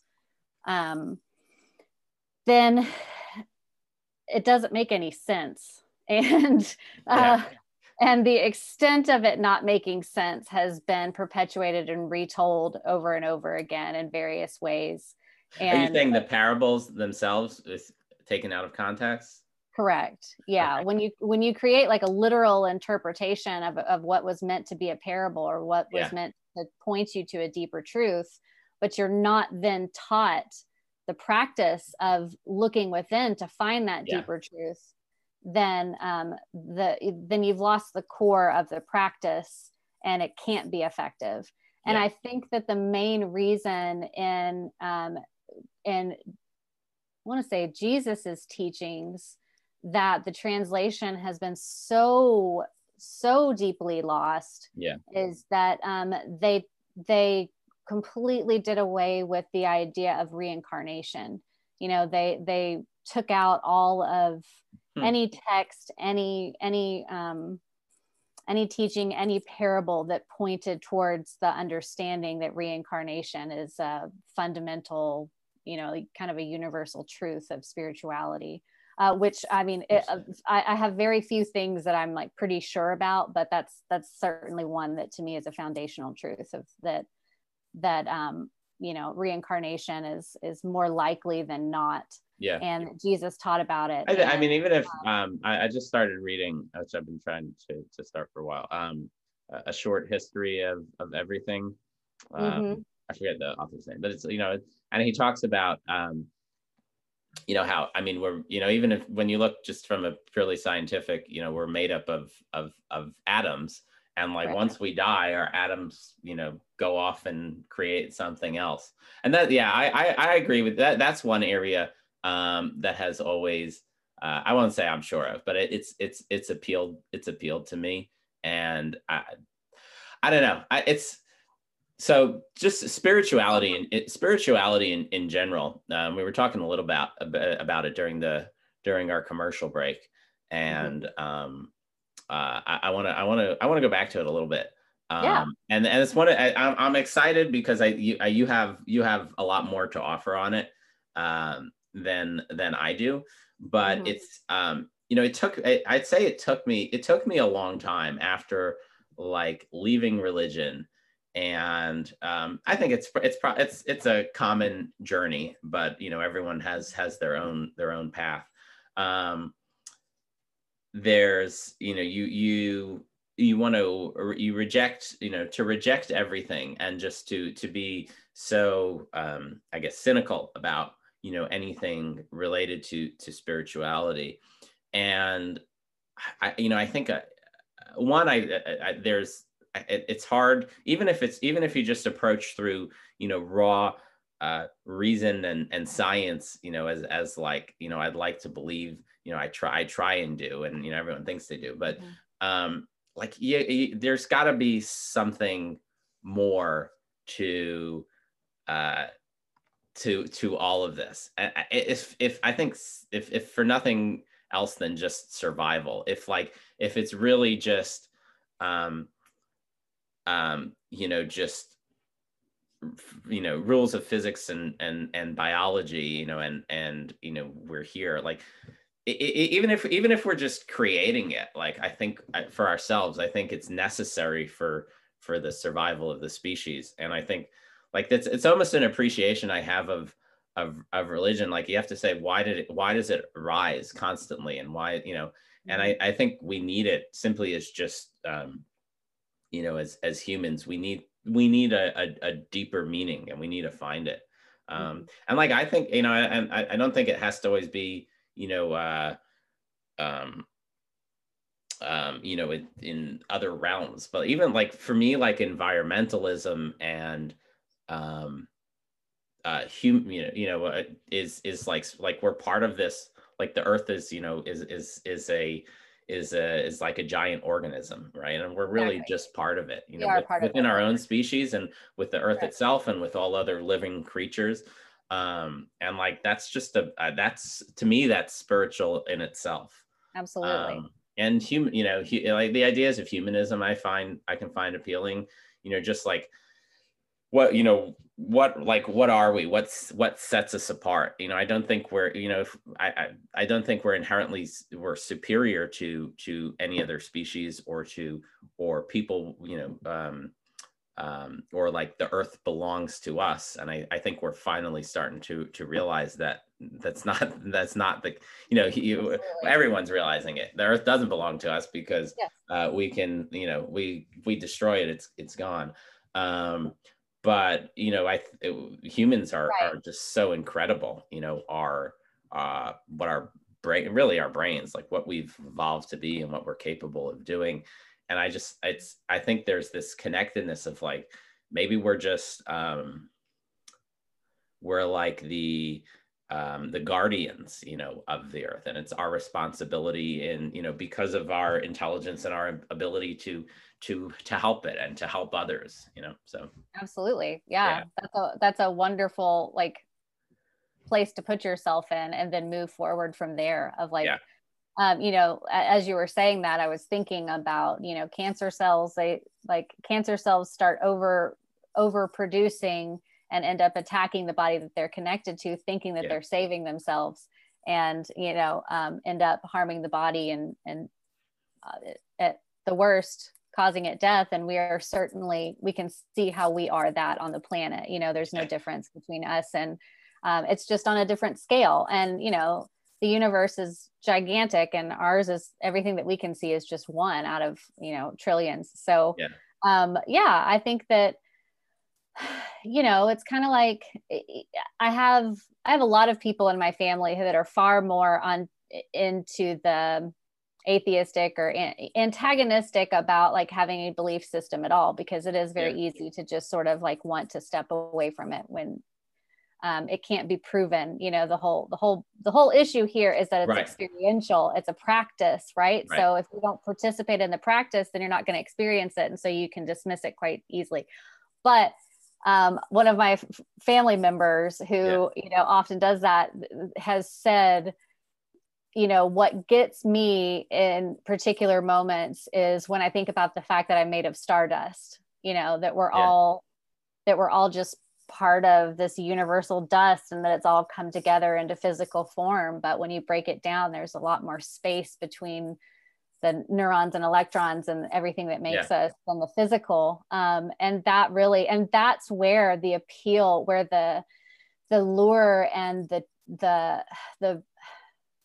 emphasis on like getting into the scientific, like just dynamic, or like engulfing yourself in it, to me is just as fascinating. It's just as inspiring. And we can look at historians and philosophers and those of the past that, you know, they didn't separate the inspiredness of looking at the stars and studying the rotations and thinking about, you know, our place in the universe and our creation, and how that, you know, how that leads you back to, again, like you were saying, the acknowledgement that like us walking around on this planet and nurturing the planet and being stewards of it and of one another, that like that all comes, that is the sacredness of it. And it's deeply human. It's deeply, you know, physical and scientific and mathematical, and, you know, like, and we've made it tangible because we are beings that are capable of both, you know, of seeing ourselves as one, and as the one, you know, as one whole. So yeah. You know, we can go from the end times, afterlife, reincarnation. They kind of all, they're all interrelated, and that's fine. And there's, I've often felt like what's the driving force that that pulls people, or that pushes people towards religion. And I think like why do humans, you know, why is it so constant? I think death is probably the answer to that, right? Like we can live our lives in purely physical, in a purely physical realm, but when it comes to death, whether, you know, it's of a loved one, or then especially and ultimately of ourselves, you know, it's like you can have all this, you know, wealth and all this greatness, and then it just ends. So I think that's probably the root. I know I'm not the first one to say this, but it seems to be the root of desire for religion. But I mean, there's something, there's got to be something there, because I think just humans are the most amazing. It's just so incredible, and the human brain is the most amazing thing in at least that I know of in the universe, and just consciousness, and I don't know. I think that like that's what like ultimately brings me back to like you one. I just think I think to live a quality life, you have to have something. There has to be, whether it's even if it's just the search, there has to be a search for something more. And there needs to be a search for something, you know, beyond absolutely just our life. Yeah, absolutely. And as you say that, I think also of that, in that there is an argument that in order to appease ourselves, to nurture ourselves, we can start creating what is not, you know, like reincarnation, for example. If you're afraid of death, you're not as afraid of death if reincarnation exists, right? Because you're just going to come back and do it again. And there is certainly a conversation there of, you know, a defense of the skepticism of what is the motivation. But as you're saying, if it goes into the psychology, you know, the impact that it can have on the human mind to have a faith, to have a practice, and especially a meditative practice. I'm going to keep stressing that, because really, to me, at the root, that's really all you have to have from what I've gathered. And that at the end of the day, like if you just incorporate that, that's enough of a spirituality. You don't have to have any belief system. You don't have to just, creating that as a practice is going to open you up to like whatever is meant for you to understand and adhere to, or, you know, to believe in or inspire you ultimately. When you say meditative practice, does that mean like sitting alone, quiet, just with your thoughts? You know, I think just as anything, one of my favorite passages is, you know, there's many ways to God's as great as grains of sand upon the earth. Yeah. And I think that really relates to the practice itself, and that it is constantly changing. But you know, 5, 10, 15 minutes of quiet meditation is obviously like a really popular and really effective way, but it's certainly, of course, you know, not the only way. I mean, you can be tending your garden. You can be looking into your baby's eyes, like we talked about, you know, that's a very meditative practice. It's getting yourself in that mind space. And, you know, it can be going for a walk. It can just, I mean, anything, seeing the ocean, looking at the stars, studying something that you're passionate about.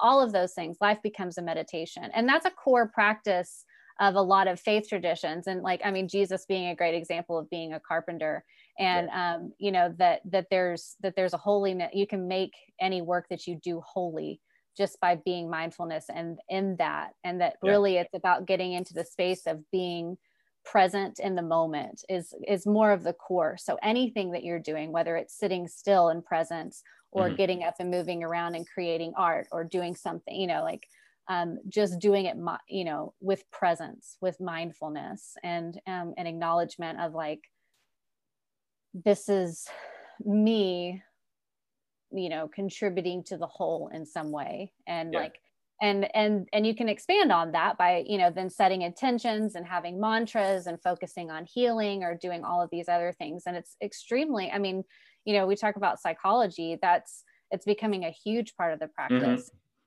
Because it is very effective. And in science and Western medicine, we've always had the placebo effect, which they acknowledge is effective, but then they just sort of dismiss it, when really like the placebo has a whole, opens us up to a whole realm of possibility of, you know, of healing and of medicine and of, you know, of basically just wellness. I would say not even medicine, it's just overall wellness for our minds, and which then affects our bodies as it's all connected. So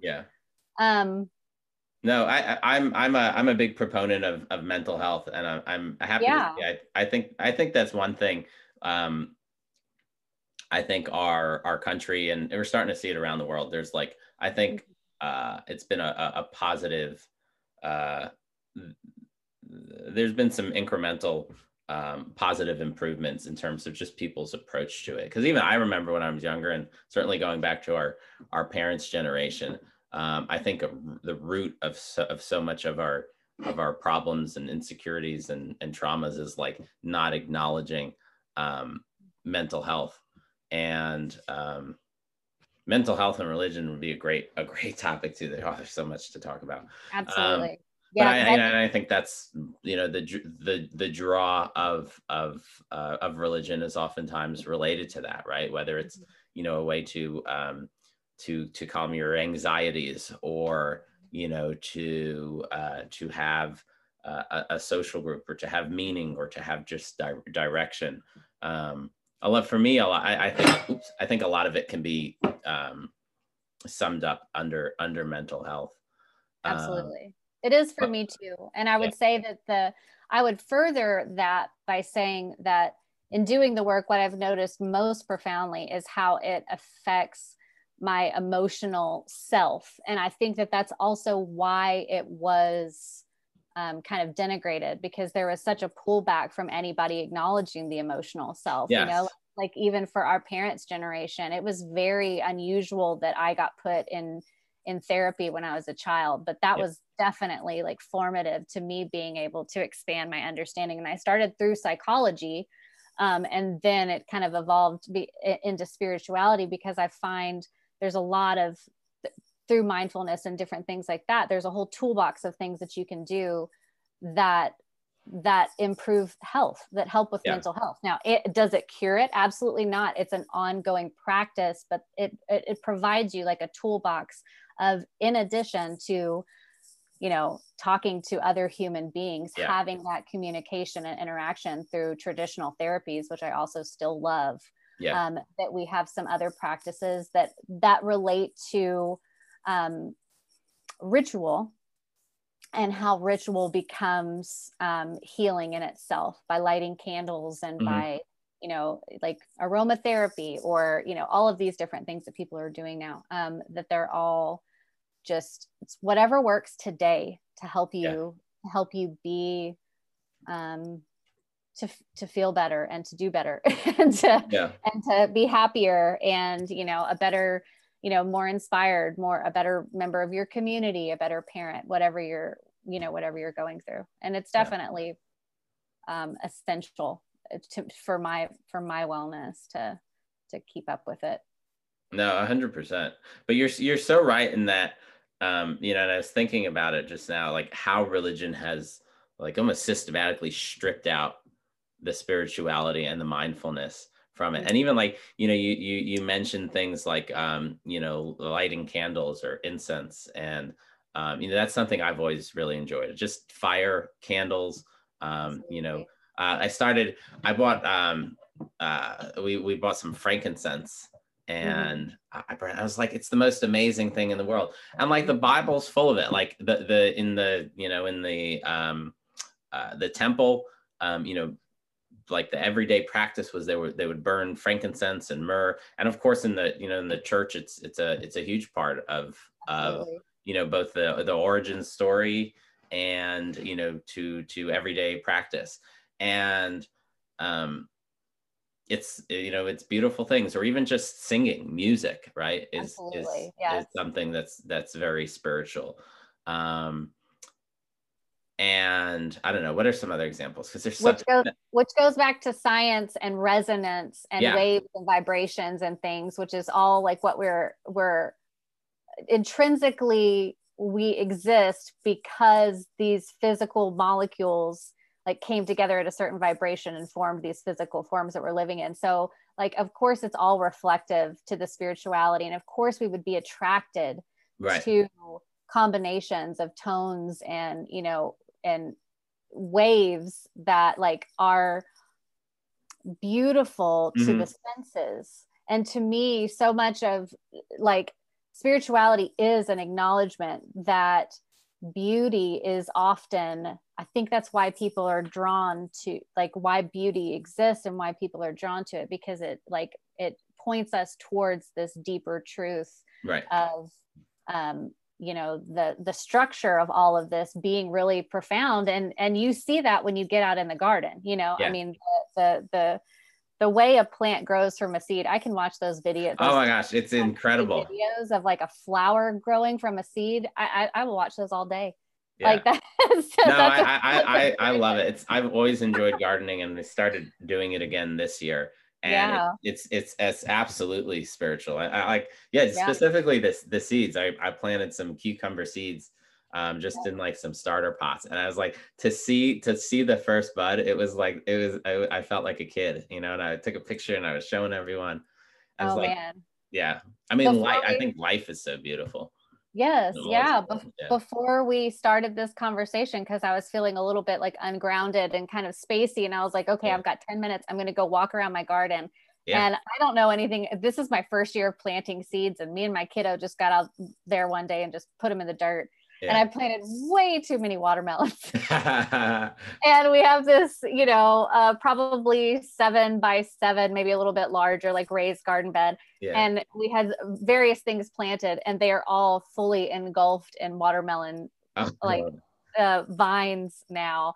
Yeah. And I just walked around the perimeter and just sort of watched the way they've been traveling. And I've cut back some so they didn't get to grow that way. But just studying the movement of that growth and that that ability for the earth, like energy to just like encompass so much so quickly. And it looks like it's not moving to us.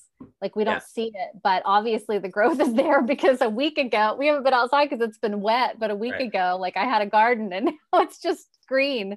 Yeah. And so, that just totally, like, it puts you in a different mindset, and it makes you really appreciative and kind of giddy.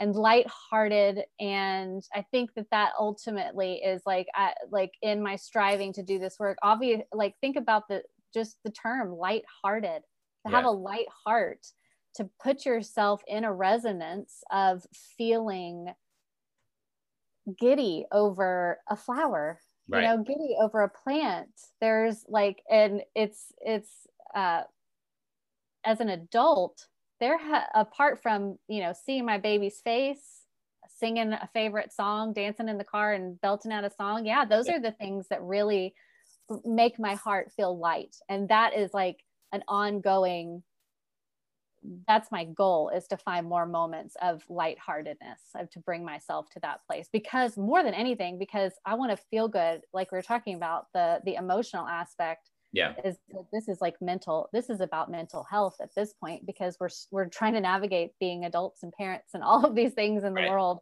And so it's a worthy use of my time, I'd say, to get out there and walk around my garden for 10 minutes. Very much. Nature has always, going back to like meditative practices, nature has always been probably, my where I find my inner peace. I enjoy just like traditional meditation of just trying to sit still and be quiet, because it's so fucking difficult for me. It's like, it's next to impossible. But that's why it's important to do. But I've always found it through walking in nature, and like running outside. It has always been like where I can like find my inner peace. And everyone has like their own ways. I think nature in general is so important, and we need to get out there. Yeah. And while we're talking about elements, before we get too far off, we can also see that through like people going swimming and scuba diving, people that get really scuba diving is incredible. Or fishing, or just being on the water, living by the ocean. And then like when we're talking about fire, lighting candles, doing, incense and things like that. Sitting around a bonfire is one of the most like cathartic things that I can do even still, like that's one of our favorite things to do as a family, one of my husband's favorite things to do. And I see that represented through him as well. He didn't grow up with any faith tradition. So he's like, he has a really good soul. So he's done well for himself. And I think it's because he's always had a really strong connection to the earth and tending the earth. And I see that like, I'm like, oh, well, he doesn't need much of a spiritual practice because he's such a steward of the earth already. And he spends so much of his time doing that. And that's what maintains him and fulfills him. And he's like, his passion just comes from that. And I love seeing people that seem to like naturally find that resonance. Like for me, and I think you can relate, like it's such a struggle and journey, and whether it's just a matter of where what group you were being born, you were born into and raised with, but like to see people just like naturally finding spirituality, whatever that means to them, and seeing it personified in how they conduct themselves and how they act towards others. It's like, it gives you hope that there's like, okay, it's not, I think, and I enjoy this discussion in general, and I'm so happy that I'm able to participate in it, because the truth is I can get like overwhelmed by the negativity. Like I can dive in and I can read book after book on, the problem, history and the problem of religion. And I think it's important and I love it, but like I can get so sucked in by the negativity, and it makes you so cynical, and you have such it can create hopelessness. And it's so important, and it took me a long time, and it's a struggle to be able to not to ignore that, because I think it can be dangerous to ignore the reality of the many problems that need to be solved, whether we're talking politically or in our case, with religion, but to be able to acknowledge it and try and work to fix it, but not letting it consume you, and finding your there's spirituality, and there's enlightenment and there's mindfulness out there, for everyone, and you have to find it in your own way. And it was a huge change for me when I was finally able to do that. And for me, mental health and I think therapy, I'm a huge advocate of, and I think it can help people reach that goal. And like you were saying earlier, I'm so thankful. I think I think Western, I'm not going to say medicine, but specifically psychology is finally starting to catch up, and it's acknowledges and advocates and is integrating the ideas of mindfulness and spirituality and whatever that means to the person, because Right. it's the foundation of I think mental health. Mm-hmm. And the other thing I think I've realized is that I think there's the internal spirituality, and then there's how you relate to humanity and nature in general, and those are kind of the two things that religion I think fulfills for people, and religion really has a grasp on. It's like feeling that inner fulfillment, and then how are you supposed to relate to people? And I think it always ends up hijacking it and using it in a negative way. But I found myself, when I'm able to truly focus on mindfulness and think about and what spirituality means for me, I'm able to, it makes me much more empathetic. And I'm able to relate to other people who are different than me and less fortunate than me. And I think that's what really always, I mean, there's so many things that did, but one of the key hypocrisies that always bothered me about religion was, I'm going to say Judaism specifically, was that there really was no element of caring about another. In Hebrew, it's bein adam lechavero. It's between man and there's the commandments of between you and God, right? And then there's the commandments and life of between you and others.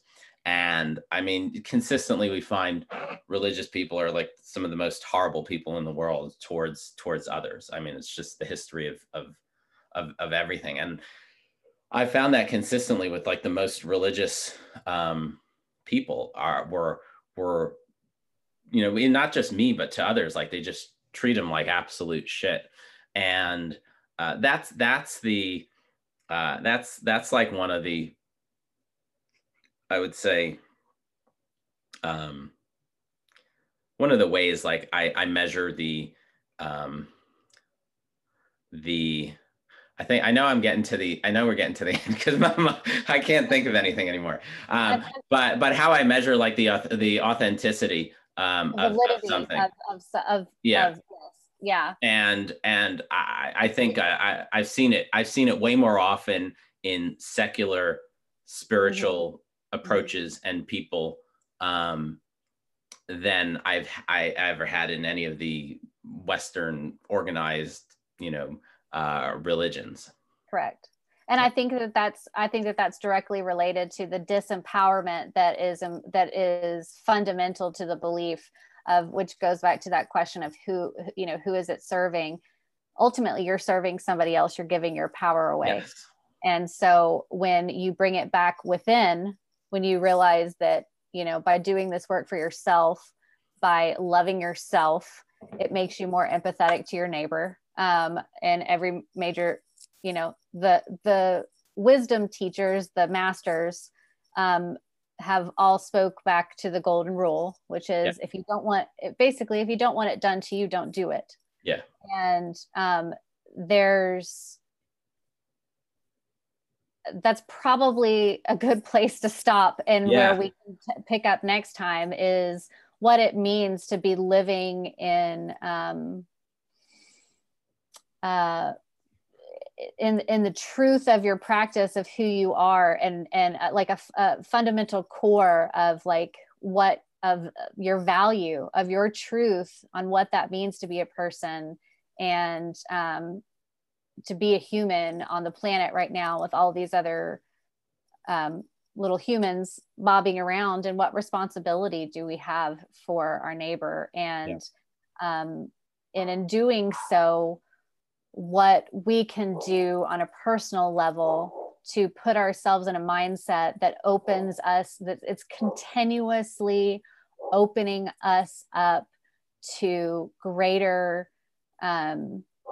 empathy, to greater love, to greater acceptance of that which is different from what we already know. Mm-hmm. And expanding that understanding separate of fear, because I think fear is not the opposite of love. I think it's just people being ignorant most of the time, just being, unfamiliar with something. And so it is. Yeah, fear is ignorance generally. Right. So how do we transmute fear into curiosity, because that opens you up to a lot. So. Yes, I love it. Great place to stop. I think we have about 2 hours. We'll see when we're done, but we'll stop the recording, and we will see you all next week.